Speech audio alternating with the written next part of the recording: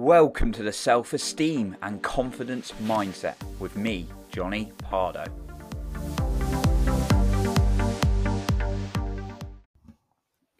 Why don't they like me? Or why don't they love me? What's wrong with me? Those are some of the things I've heard. In fact, I've heard myself say, why doesn't she like me? Today we're going to cover why you not need to stop trying to get someone to like or love you and love yourself first. Welcome back to the Self-Esteem and Confidence Mindset podcast with me, Johnny Pardo, here to help you boost your self-esteem and confidence. This is something I've really struggled with in the past. Well, especially in my early, mid, maybe even later 20s, but less of a problem now. Now I'm a confidence coach and love talking about self-esteem and confidence and built myself up through that. But I was really basing my self-esteem, my self-worth on how much a girl liked me or how well I was doing in the dating scene. And I've also helped people love themselves a little bit more. And they've had struggles, and particularly these last few weeks, I've had people sort of say, "Oh, how do I like myself again?" Because I've had a setback with a romantic partner, and it's a real struggle. And I've had close mates as well. We've talked about this as well, and they felt down. They've not really liked themselves because of the fact they've had a setback in a romantic relationship. Now, as I've kind of shared with you, and I'm completely comfortable sharing, I've never had a long-term relationship, but what I have had is I've had a number of dates and it's not quite worked out, and it's always made me feel I'm not good enough. Now, sometimes I just wasn't quite into the girl, and I was like, okay, I'm not going to take this any further because that's the wrong thing to do. Not going to lead anyone on. But sometimes the girl wasn't into me. So really, I've experienced this as well, and we all have different situations. So no, I haven't been married for 5 years and suddenly been divorced, and of course that's going to hurt you, like anything, any setback.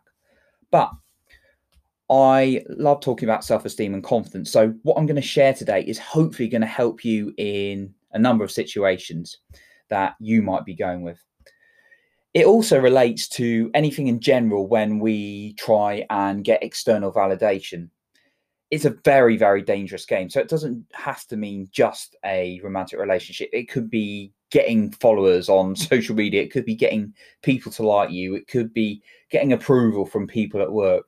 When we look for external validation to like ourselves, and I've tried this in the workplace, based how much I like myself on how well people responded to me, it's a very dangerous game, because you can feel good about yourself when people are responding to you, giving you compliments. However, if they take it away, you're not going to feel good about yourself. And for me, it got to a point where it got so bad and I just didn't like myself. And I realized I had no control over how I felt about me. And I felt, this is wrong. There's something wrong. So that's the point when I decided to get every material I could, whether it's a course, whether it's a book, whether it's a coach, whether it's a mentor, to build my self-esteem and confidence up.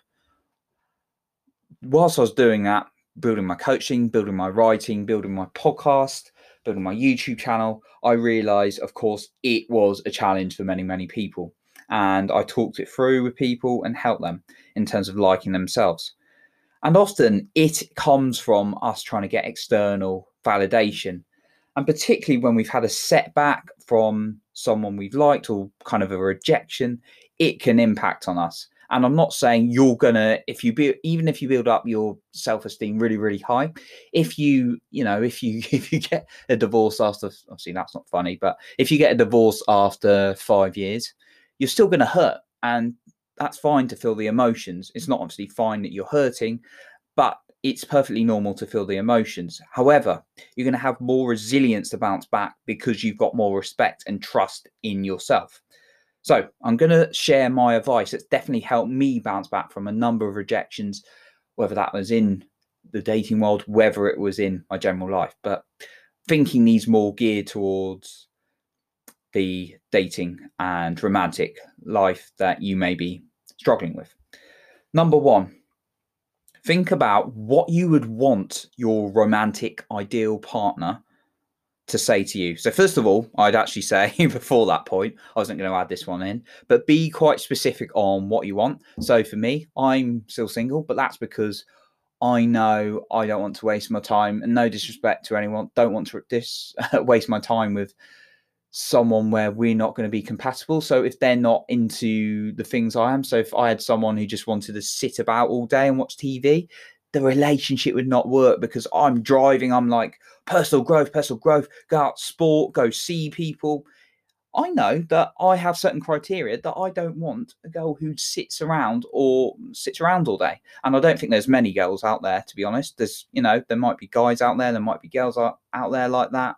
We're all different. But I know for me personally, there wouldn't be, if I found a girl like that, I wouldn't want her. So first of all, it's really important. Nothing wrong with her. It just wouldn't be compatible with me. So first of all, I'd say it's be really clear on identifying what you actually want. Else you might end up miserable. So my mates have also had that problem when they've actually picked someone who wasn't compatible and it's not worked. But anyway, I've diverted on this last couple of podcasts, diverted off the point, but I think those are other important points I've just made. But think about what this ideal romantic partner in your head would say to you. What would they say to you to compliment you? Would they be saying, you're amazing, you're fantastic, you're a great girl, or you're a great guy, you really, really help me. You make my life so much better. You're so generous, you're so caring, you're so driven. What do you want them to say to you? Okay.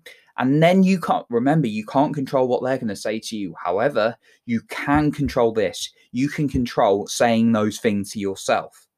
So all those things you want them to say to you, you say to yourself.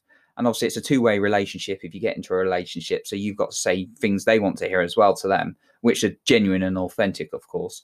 But say the things you would want them to say to you, say them to yourself. And just do that every day. Make it a habit. Make regular compliments. Tip number 2, and this is a big favorite of mine. I've got many favorites that I sometimes repeat a couple of times, but repetition drills it into your head more. So this one is the circle of influence and circle of concern. Meaning you can control your actions, your behavior, your attitudes to people, what you do in life, how you choose to think. You cannot control what another individual does. That is in the circle of concern. The circle of concern are things we're not in control of. For example, the weather. That's another one, completely out of this one. But the weather, what happens in the news? Quite a lot of COVID, like quite a lot of it, we can't really do much about, but you can stay safe and things like that. I won't bring too much of the discussion into COVID into this, but those are just examples. However, you can control your own actions, your own thoughts. Now, think about this in a romantic sense. So if someone's saying to you, like, they don't love you, can you control, you can be yourself, you can be you, but can you control if they love you or not? No, you cannot. However, we get upset when we can't, and it really upsets us and gets to us. And I've been stuck in this position. I'm like, why don't they like me? Why don't they like me? And then when I've realized that the girl perhaps didn't like me, I don't know, not because there's any fault of me, by the way, and the same with you. There's nothing wrong with you being you completely. It's just they might not have been into you at the time, and you can't control that. But someone else is very likely to like you. In fact, someone else will. If you're completely you, someone else will like you. And I've had people, girls interested in me for being me. It didn't work out on a couple of occasions, but just be you, completely you. Focus on being you. That's what you can do. You cannot control what someone else does. And it really pains me to see people chasing after someone who's really not that into them, because it's only going to end in tears or worse. Number 3, hang out with other amazing people. I do this constantly. Now, I've got different sets of amazing people in my life. I've got my standard friends I've sort of grown up with, people I've sort of really known since before I got into the kind of strong personal development journey. And they raise me up in sort of ways. We feel good. I help them, obviously, lift them up. If a mate's down, I'll talk to them. And we lift each other up. But then I also try and spend an awful lot of time with people in the personal development world, particularly those who are growing their business like me, because we can encourage each other and keep cheering each other on. And that makes you feel good. But if you're hanging out with negative people, that's going to lower your self-worth. And therefore, you're going to bring that into trying to attract a romantic partner. But when you're with uplifting people, when you have a setback, they're going to be able to pull you back up. So when I had my last one and I kind of realized the girl wasn't into me, which completely was fair enough. That's completely her choice. And I can't do anything about that. Going back to the circle of, circle of concern. However, I talked to the people. I was open for once and said, right, I'm struggling. I feel a bit upset. I realize I can't control this, but my emotions are not feeling so good at the moment. And then those people were able to bring me up. But by accepting the truth and realizing I can control it and getting people to hang out with amazing people, I started to feel better an awful lot quicker. Also, off the record, but, well, not off the record, I'm saying it. What I ate and how I was exercising at the time really helped me feel good sooner as well. So as I've done another podcast on your diet and how that can affect how you feel about you. So I'd advise you to listen to that as well, because I felt amazing, even though I was going through a hard time. Tip number 4, avoid looking at your phone too much. Yep, it's an addictive thing and it's easier said than done, like anything. We're addicted to going on our phone and saying, oh, so-and-so text me. What's going on social media? Oh, so-and-so's in a relationship. I'm saying this with sympathy because that's how I used to think a lot. Obviously, when we look on our phone, it takes us away from what we can do day in, day out, what we can control and enjoying our lives. So don't try and stop looking at your phone too much. Just try and reduce it as much as possible. Put airplane mode on. Put your phone in another room. Go for a walk without your phone. Anything like that. I had a problem actually when I was struggling dating someone at the time when I was on holiday. It's horrendous. And I had put my phone in the hotel, went out for the day, and just had a great day. Well, had a greatish day. I had some struggles in my mind, and it really, really helped. So think about that one. Tip number 5, treat yourself every single week, at least every single week. You can treat yourself every single day. And when I say treat yourself, ideally not a massive big chocolate bar, because that's kind of feeding rubbish into your system and saying, oh, you need to communicate well with your body. I read this recently in Marissa Peer's book, I Am Enough, that you shouldn't try and give yourself treats as things that are bad for you. You can have bad things, but don't use them as treats. Anyway, treat yourself with something like some new clothes or a nice walk or a day off. Just give yourself a day off or something to refresh yourself that's good for you. But treat yourself because it's telling you, well done, you deserve it. And when you achieve something, remember to reward yourself. I've been guilty of this and I have to keep reminding myself, Johnny, you achieved all your goals again this week. Right. We could put that sports massage in. Oh, I've forgotten. No, Johnny, you've got to talk to yourself. It's about the quality of communication you have with yourself. No, Johnny, you did brilliant work this week. You've done fantastic. You are getting that treat. What's my other treat I got? I booked myself a day off. Like I was just saying, I'm booking myself a day off work. Luckily, I've got quite a flexible workplace. In a couple of weeks, I'm going to just have a day off work because I've been working really hard on something and I thought, Johnny, you deserve this. So I'm going to book myself a day off work. Different rewards to different people, but treat yourself because it's showing an act of self-love and therefore good communication with yourself first. Okay, those are my tips. One final thing I want to leave you with is focus on feeling good rather than the outcome. And I'd highly, highly recommend watching a video from Gabby Bernstein on focusing on feeling good, not the outcome. In fact, I'm going to leave the link to that YouTube video in the description because it's so good. What it's on about is when you start to focus on feeling good, things that you want in your life will come to you better. Now, it's not like this. I'm not one of those people who says, oh, feel good, sit there, meditate, do nothing all day, and then try and get all these positive things and not do any work. No, I'm not like that. You've got to do work as well and take actions and do the challenges in life. But if you focus on looking after yourself and caring, you're going to feel happier.